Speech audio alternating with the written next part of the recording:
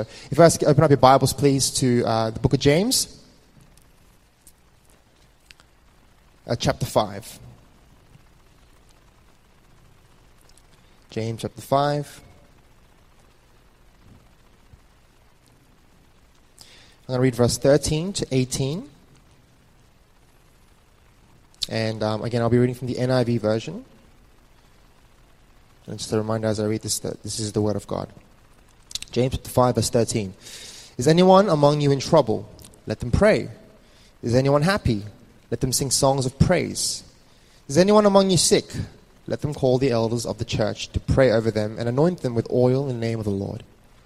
And the prayer offered in faith will make the sick person well. The Lord will raise them up. If they have sinned, they will be forgiven. Therefore, confess your sins to each other and pray for each other so that you may be healed. The prayer of a righteous person is powerful and effective. Elijah was a human being, even as we are. He prayed earnestly that it would not rain, and it did not rain on the land for 3.5 years. Again he prayed, and the heavens gave rain, and the earth produced its crops. Let's go invite Pete up.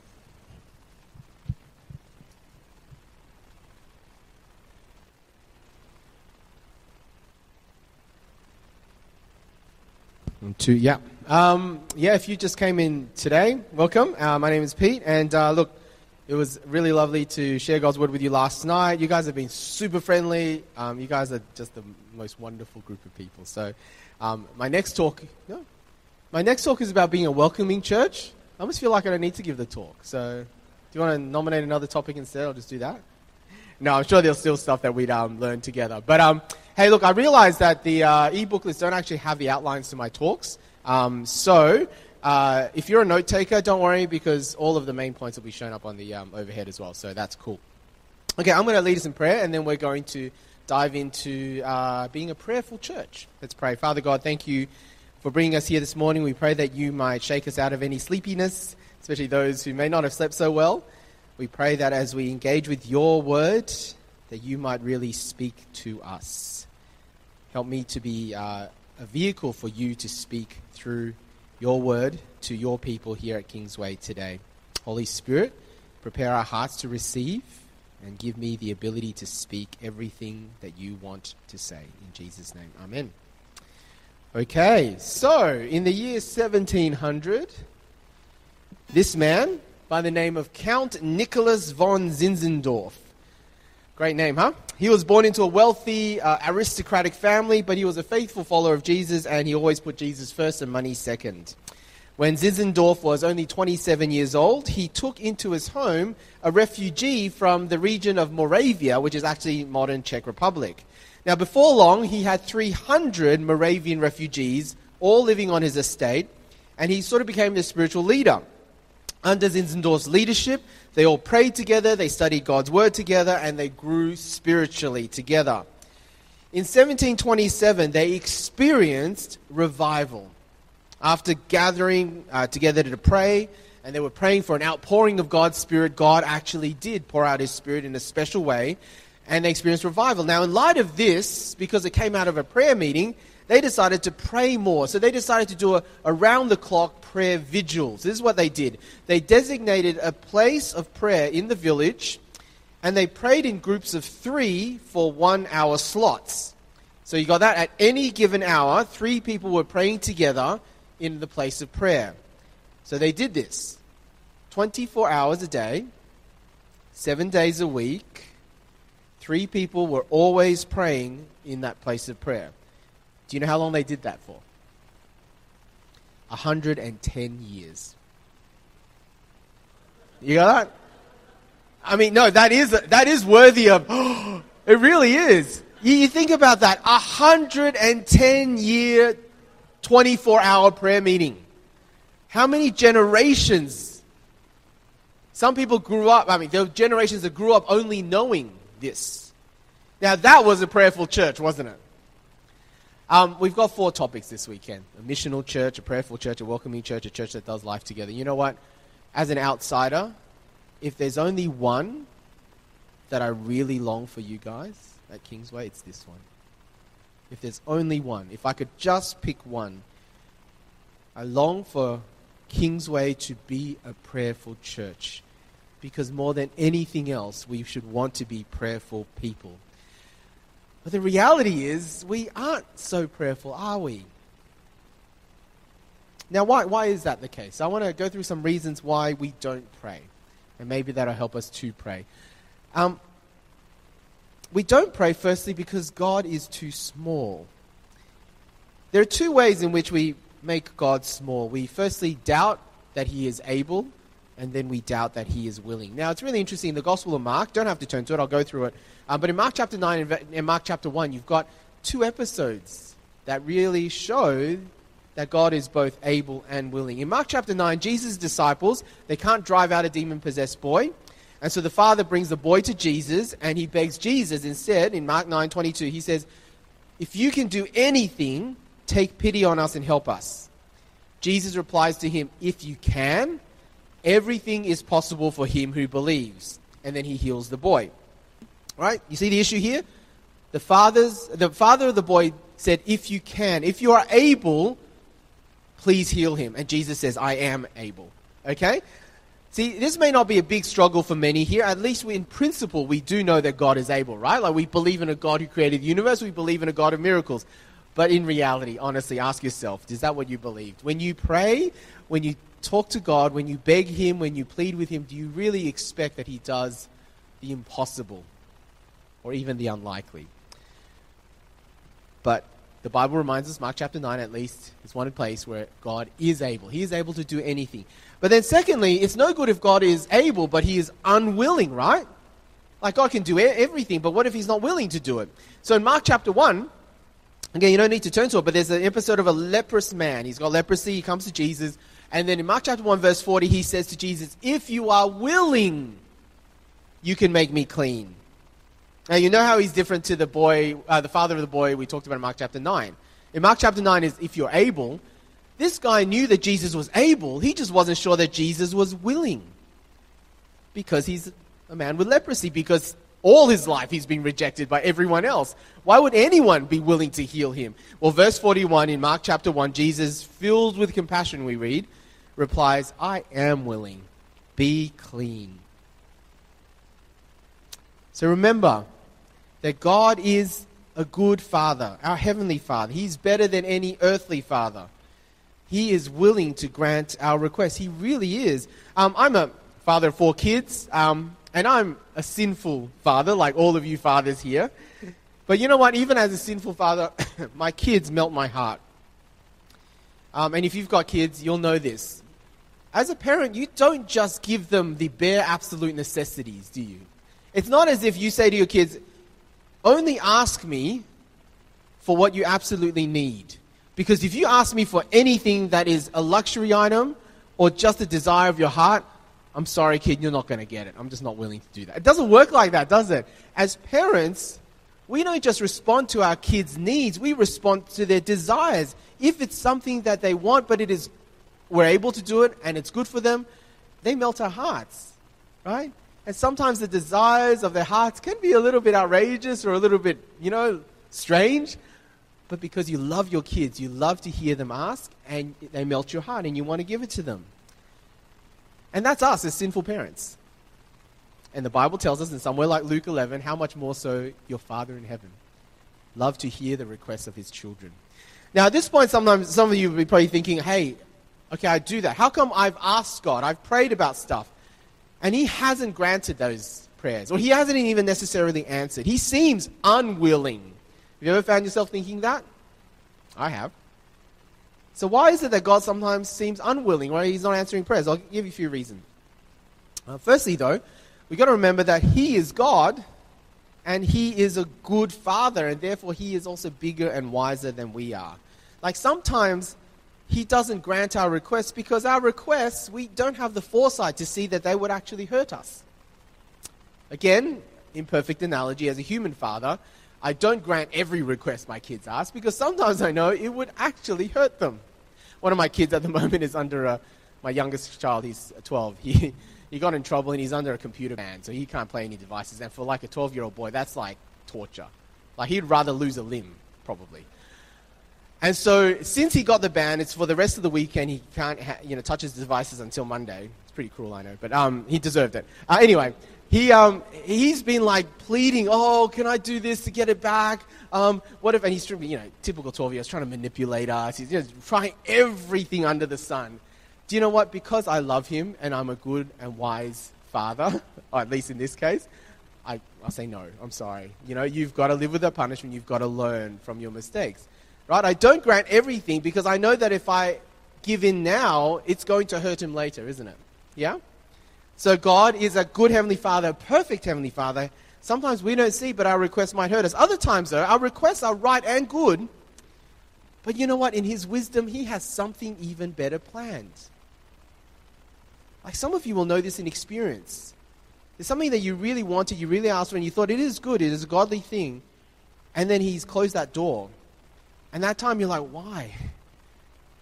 But then years later you look back and you think, oh, wow, that's why. There was something even better. You just didn't see it then. Aren't I glad that God said no to me then? Do you see what I mean? You've got to allow God to be able to do that. He is a good and wise Father. Something better planned. But another reason that He sometimes doesn't answer is not because He's unwilling, but He actually is trying to help us become more patient. And He wants us to persevere in our asking. Like He's actually trying to tell us that asking once or twice, right, is not enough. He wants us to be like the persistent widow. He wants us to keep persisting in prayer. Now, why would He want to teach us that? Well, that leads to my next point. Because sometimes we don't pray often, I think. It's because not only is God too small, but because we are too big. In fact, this is probably the main reason I don't pray, or at least I don't pray as much as I would like to. Because sometimes, I don't know about you, but I pray as almost like a token sign-off, right? Like a kind regards at the end of a letter or email. It's just token. It's just because I'm a Christian and I know I should be praying about it. Now, I'm obviously not talking about, the Christian life is not, I do nothing until I pray and receive an answer. It's not like you wake up every morning and you're like paralyzed, not knowing what to do, don't decide anything until you pray about God lead me. No, God does give us something called wisdom, and we are to act and we are to do things based on what He's given us in His Word about wisdom. So it's not as if I got to hear an answer to prayer before I do anything.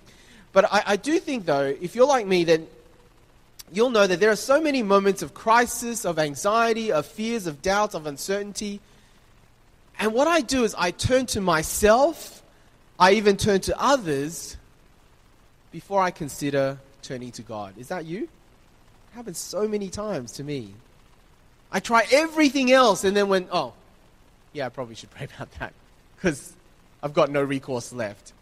It becomes the sign-off at the end, a token last resort. Do you remember the passage that we read just then? God opposes the proud, but gives grace to the humble. Humble yourselves, therefore, under God's mighty hand, that He may lift you up in due time. Cast all your anxiety on Him because He cares for you. Actually, we didn't read this. We read James 5. But anyway, this is 1 Peter 5. Look what it says there. God opposes the proud, but gives grace to the humble. Now, do you see what it's saying?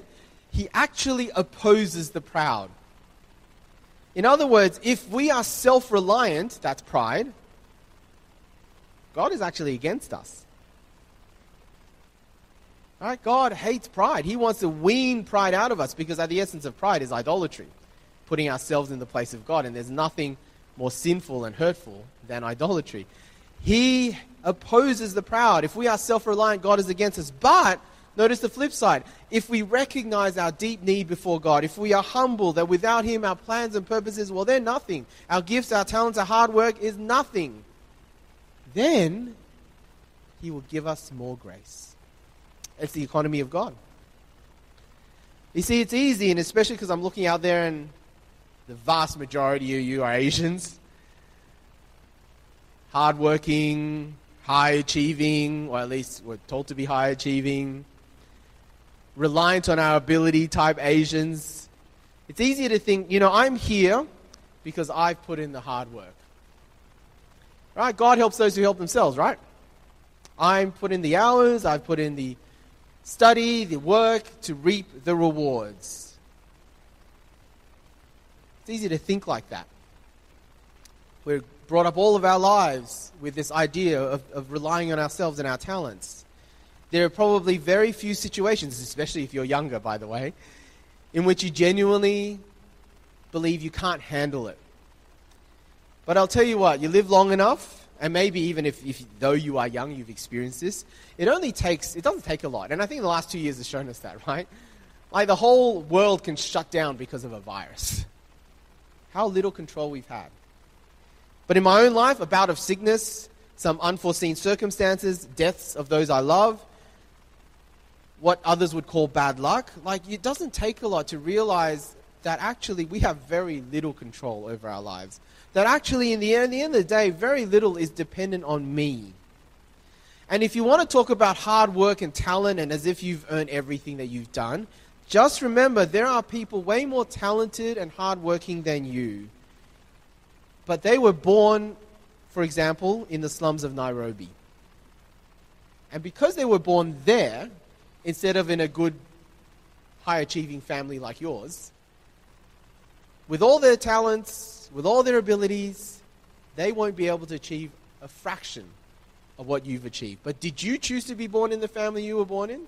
Did they choose to be born in the... Do you see what I mean? Actually, all of our lives are in God's hands. We are far less able to be self-reliant than often we think we are. To the world, dependence and surrender seems weak and stupid.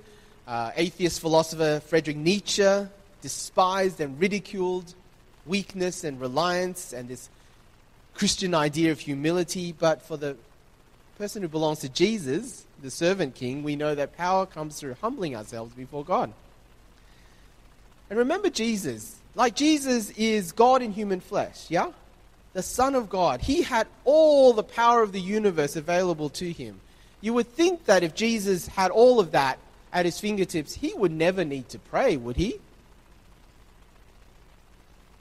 And yet, so many times in the gospel, what do we read? Jesus retreated. Jesus spent time praying. Why did Jesus need to pray? Because Jesus chose to model what it's like to live in complete surrender and submission and humility to God his Father. And how often I think I am better than Jesus. That I don't need to pray. Even though the Lord and Master of the universe, who had all power at his disposal, chose to pray and rely on his Father. So back to my previous point. Why is it that sometimes God delays in answering and granting our prayer requests? It may be because of this. He is trying to remind us of just how needy we are. It's actually a good thing not to have a genie God. Rub the lamp, poof. Master, what can I grant you? No, it doesn't work like that. It's really good when we get ourselves away from this idea that God is our genie. That he can respond to us and he needs to respond to us whenever it's convenient for us.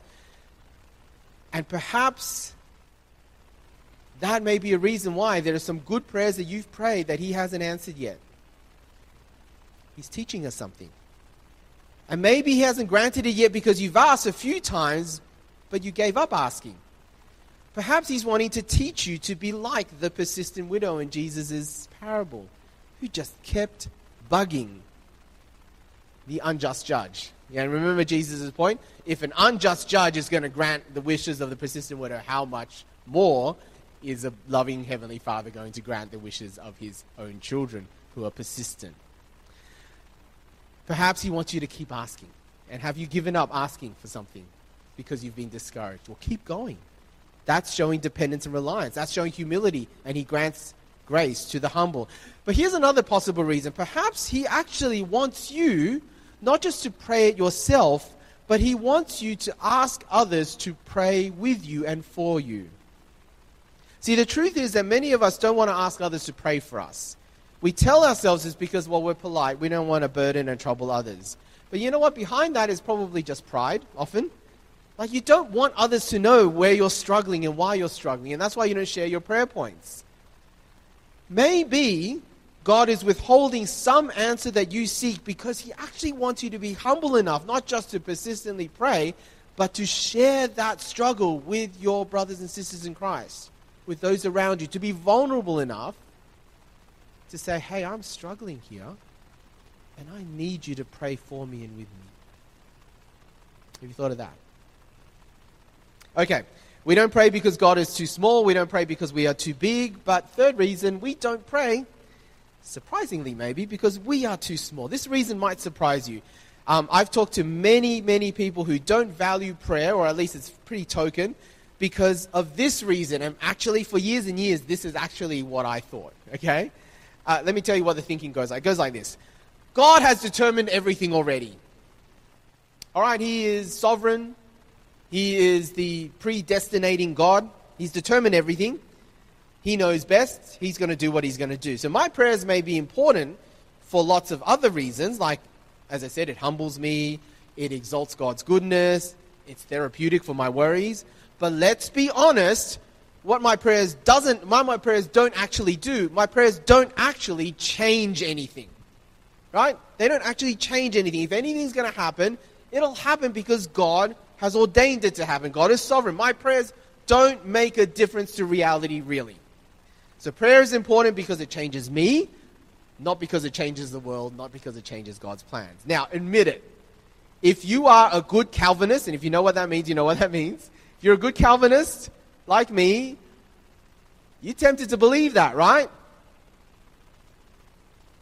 And that may be a reason why your prayer life is stunted. Because you don't actually believe prayer really does anything. The problem with that is the Bible. Problem with that is the Bible. In the Old Testament, I'll give you just 4 examples. Abraham, Moses, Amos, Jonah. Just 4 examples. Where we read that their pleading with God, their intercession, their prayers, in a sense, actually changes God's mind. Now, I know that rests uncomfortably for good Calvinists, but let's just sit with what the text actually says. It actually causes God literally to repent, is the word they'll use. Now, I'm not saying that God is weak. I'm not saying God actually changes his mind like we do. All right, 1 Samuel 15:29, God is not like a man that he should change his mind. But if we're to take these texts seriously, at least what it's saying is that God is very open to the requests of his people. The requests actually do make a difference. There is a state of affairs that would not have happened if these people did not intercede. You see, that's at the very least what they're saying. Again, I want you to listen to the many other parts of Scripture. Just a few there for you. James 4. You do not have because you do not ask. Jesus says, Matthew 21, if you believe, you will receive whatever you ask for in prayer. Luke 11, ask and it will be given to you. Seek and you will find. Knock and the door will be opened to you. For everyone who asks receives, he who seeks finds, to him who knocks the door will be opened. Jesus to his disciples, I will do whatever you ask in my name, so that the Son may bring glory to the Father. You may ask me for anything in my name, and I will do it. Now again, do we take these verses seriously? Really seriously? Because God is not just inviting us, he's commanding us to ask, to seek, to pray, because there is a state of affairs, there are things that he wants to do that will not happen if we don't ask. However, this does not mean that we've abandoned God being sovereign. Now, there are those who do. There are those who take that side of things, like I just talked about, and then when it comes to God's sovereignty, they have another view of God. It's called the openness of God theology. Don't worry if you don't remember that. But the idea there is that God doesn't actually determine the future. He doesn't even really know the future. He is just that much smarter than us. So he's like a master chess player who knows where all the possible moves might go. So he can kind of predict based on patterns. But there is still risk for him in regards to the future. He doesn't determine it. He just kind of predicts better than us. Now that's openness of God theology. I want to tell you again that that's one way to try and resolve this, but it's a problem because the Bible also is a problem for that view. So, for example, Proverbs 19:21, many are the plans in a man's heart, but it is the Lord's purposes that prevails. Ephesians 1, God works out everything in conformity with the purpose of his will. Proverbs 21, the king's heart is in the hand of the Lord. He directs it like a watercourse wherever he pleases. Okay. See, God is absolutely sovereign, right down to the nitty-gritty, right down to the decisions and desires of a person's heart. And I want to say, if this were not true, if God wasn't completely sovereign, it would be pointless to pray for someone's conversion. Like, do you pray for someone to become a Christian? I hope you do. We did last night. You wouldn't do it if God wasn't sovereign. Right? Because there'd be no point. In that God is no more able to change someone's heart than you are. See, there's a bit of an irony. Some say that because we believe in God's absolute sovereignty, we don't bother praying. Yeah, and again, as I said, good Calvinist, that might be what you believe. God is absolutely sovereign, why bother praying? Actually, you know what? For people of the Bible, for followers of Jesus in the early church especially, who prayed a lot, they believed in God's absolute sovereignty. That actually made them want to pray more. Because the flip side is this: if God is not completely in control, it actually is a disincentive to pray. Like, if the future is uncertain even to God, and he ultimately can't control people and events, then even if you pray, he can't really do anything, really. So, you know what I mean? Like, the flip side, if you don't believe in God's sovereignty, that actually is also a disincentive to pray. So we've got two things, right? And hopefully you see, we've got a bit of a conundrum. How can we bring together both A and B? How can God be completely sovereign and the future actually have been planned and determined by him, and yet my prayers actually make a difference? Like, how can these both be true? Do you see where we're at? Because unless you resolve this tension, you will not want to pray. Do you see? If God is completely sovereign, my prayers don't make a difference, why bother praying? If God isn't completely sovereign, again, why bother praying? We're only going to get to prayerfulness if our theology has both. So, how do we resolve it? Well, here is an idea that I want you to sit with. Without God, we cannot. Without God, we cannot. Without us, God will not. Here's the answer. Here's how it works. God, in his sovereignty, has actually ordained that the means by which he works out his purposes is precisely through the prayers of his people. No, I'll say that again. God in his sovereignty has actually ordained that the means by which he does work out his purposes is through our prayers. Give you an illustration. When God sends rain, he also generally sends the cause of rain, the clouds, doesn't he? This morning it was sunny, there was no cloud in the sky. It's actually beginning to cloud up now because it'll probably rain this afternoon. It's very odd to see a completely clear sky and then rain suddenly dump down. Because when God sends the rain, he usually, like he's doing now, will first send the cause of rain, the clouds. Now, of course, God in his sovereignty could send rain without clouds. Of course he can. But he generally doesn't. In fact, I've never experienced that. God in his sovereignty could do all things without us. But in his grace, and because he regards us as friends and sons and daughters, he chooses not to do them without our participation in lots of ways, but primarily through prayer. So that quote, without God we cannot, without us God will not, actually came from St. Augustine, an early, probably the most influential early church theologian. And if you really want to look at the whole Bible, that's actually God's plan from the very beginning for humanity. He creates, he saves, he calls people. Why? So that we would partner with him. It started with Adam and Eve in the garden, created in God's image to rule and to be rulers under God over the world that is created. He wanted to partner with humanity from the beginning. It continues through Israel, his chosen people. Remember, they were to be a kingdom of priests and a holy nation. And of course, it finds its climax in Jesus, the perfect man. But it also continues beyond Jesus' death, resurrection, ascension, in his body, the church.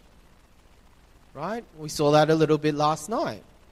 that we are a kingdom of priests and a holy nation. As his church, as his hands and feet, Jesus himself says in Matthew 18, what you bind on earth will have been bound in heaven, what you loose on earth will be loosed in heaven. We actually have been called to partner with God. See, God didn't save us to be passive backseat passengers. He saved us so that we could partner with him, and that was his creation intention all along with humanity. Right from the garden. Paul says in 1 Corinthians chapter 3, verse 9, we are God's fellow workers. Okay, so what does this mean? This means, and I want this reality to really sink in with us, because if we get this, this will change the way you view prayer, and hopefully it will change the way you pray. There are things that will not happen if we do not pray. Got that? There are things that will not happen if we do not pray. There are people that will not be converted. There are children who won't be protected and safe. There are churches that won't grow. There is justice that won't be done. There are nations that will not be evangelized. There are problems that will not find solutions. There are sicknesses that will not get better. There are sins that will not be forgiven and conquered. There are religious freedoms that won't be preserved unless they are prayed for.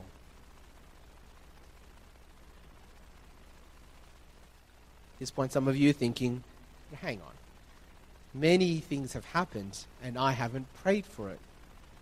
Well, the answer to that is, of course, you know what? In God's grace, someone else has prayed for it and you're just benefiting from it. As a pastor, I benefit from so many prayers prayed on my behalf, even in the midst of my prayerlessness, for my family, for my church, for my own life.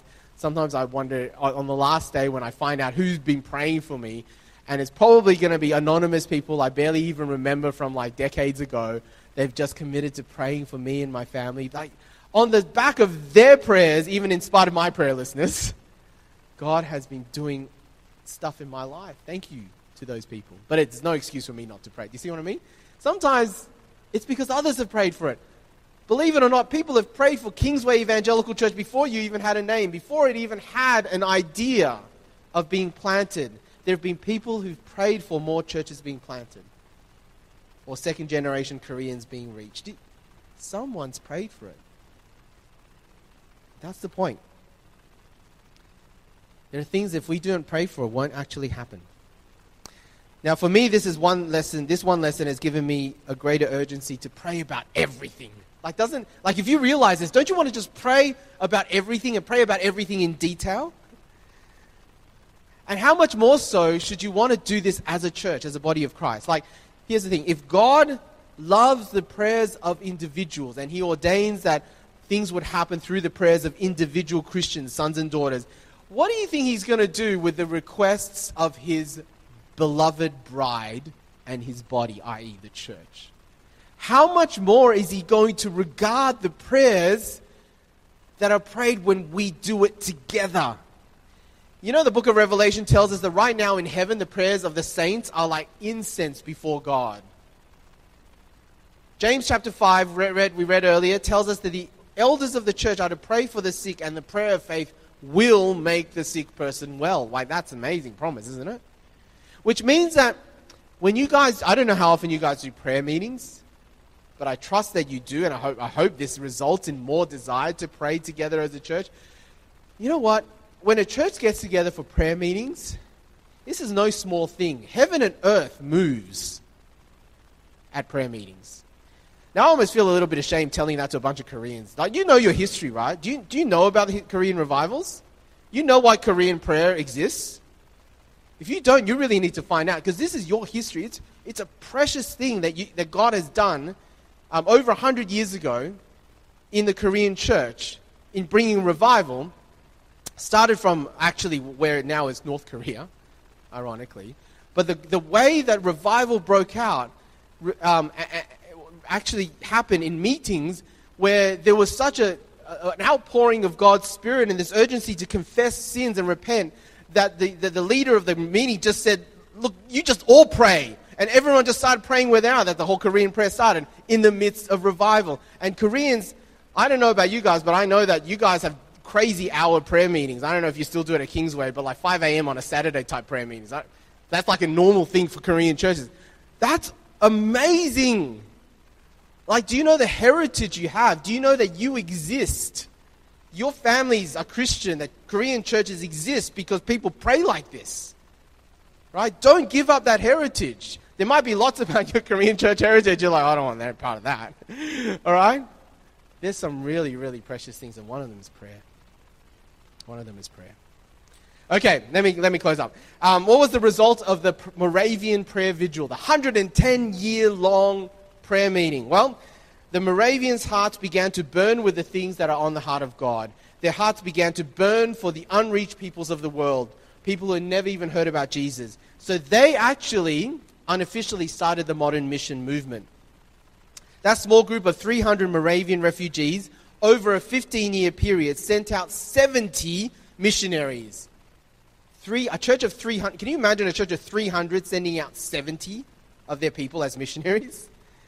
Who went and lived among unreached peoples. Back then, you know, when you went on the mission field, you took your coffin with you. Right? There was no furlough, no opportunity to return, there's no insurance. You often lived, died, and your children died. Right? That's what they did. They went and learned their culture, learned language, and told them about Jesus. Now, one of the churches that the Moravians started sent out 200 missionaries themselves. One historian estimates that the Moravians would actually be the largest denomination in the world, except that they just didn't start a denomination. Whenever they planted a new church, they gave it away to another denomination. What a generous bunch of people. One Moravian missionary team happened to be on a ship headed for the American colonies in 1736. The ship was caught in a horrible storm, and everyone on board, including the captain, thought they were all going to die. But these Moravians on board, they had gathered into a circle, and guess what they were doing? They were praying, but they were also singing hymns. Now, there was an Anglican minister, a priest, on board that ship who realized in the middle of the storm that even though he had gone to church his whole life and he was actually now an Anglican pastor, he realized he didn't know if he was going to go to heaven if he drowned that day. And this Anglican minister, he was so astounded at the faith of these Moravians, what they did have, and he realized then that he didn't have what they had. And so he was curious. He asked them, and the Moravians told this Anglican minister the wonderful truth about being born again through faith in Jesus. And how because they had faith in Jesus, they had absolute assurance of their salvation because of what Jesus had done for them. That blew this guy away. A couple of months later, this Anglican minister had an experience of being born again as he placed his faith in Jesus as the Moravians had told him. Do you know what the name of that Anglican minister was? It's John Wesley. And if you know it, don't have time to explain about Wesley, but if you probably have even heard of John Wesley, even if you don't know much about him. But you see, that's what one prayer meeting did. One prayer vigil did. A chain of events that even led to the conversion of one man, John Wesley, through whom God brought hundreds of thousands of people to faith. I'm going to get the band up. We're going to get ready to sing. But let's just have a moment to sit in a little bit of time to respond. And what I might get you to do is, once again, just stand. And it would be greatly amiss if we didn't pray, right?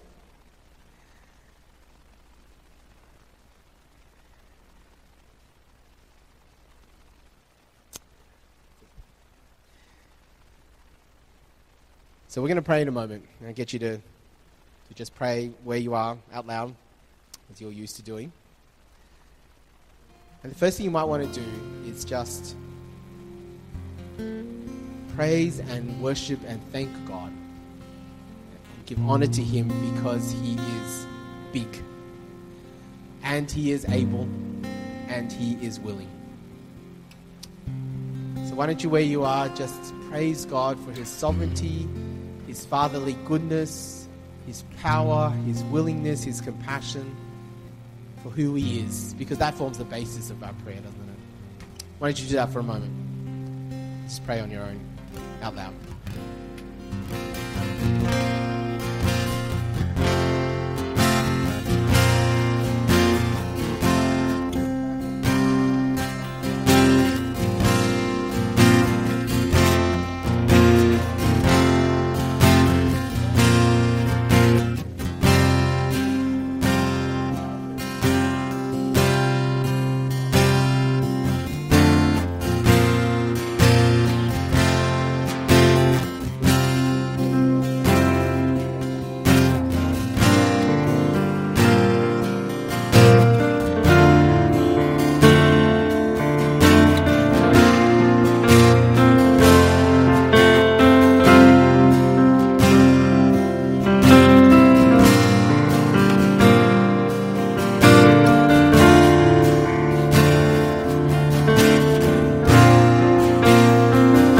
you to pick up the second point of my talk and maybe confess to God times when you have been prayerless because you've just been too big. We've been proud, we've been self-reliant. Spend some time just laying that before God and asking Him to forgive us for the times where we've actually really essentially become idolaters, thinking that we are much bigger than we are. Spend some time confessing that to God.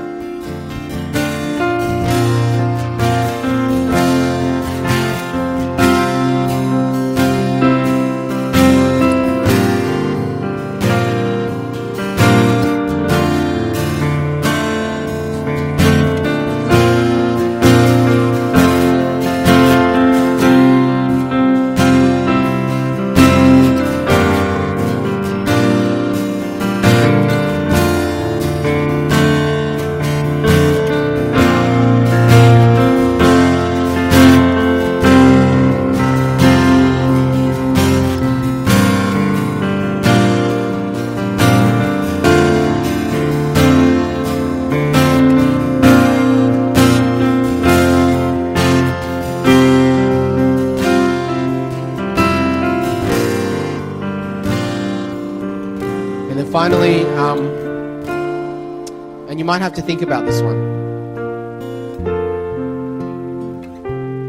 If you imagine for a moment that on some issue, for some person, for something, there is that God has actually put you in the middle between Him and that thing and achieving that purpose, whether it's for someone's life, something for the world, something that you see really breaks your heart in the world, that breaks God's heart. That actually, imagine God has now taken you and put you in the middle to be the one who will intercede on behalf of that issue, that thing, that person with God. And then He's saying to you right now, I want to use your prayer to bring that about. And what is that thing? What is that? Who is that person? It may be something really outrageously miraculous. It may be so big, so impossible you can't even imagine. But right now, for a moment, I want you to picture yourself as God's chosen person to be praying, interceding for that person, for that thing. So what is that thing? And with the confidence of the third point I just mentioned, right, that God actually wants to partner with you, with your prayers, why don't you right now, where you are again, intercede, pray, lift that before the Lord of heaven and boldly ask your Father in heaven for that person, for that thing, for that dream, for that hope, for what's on God's heart. Why don't you do that right now?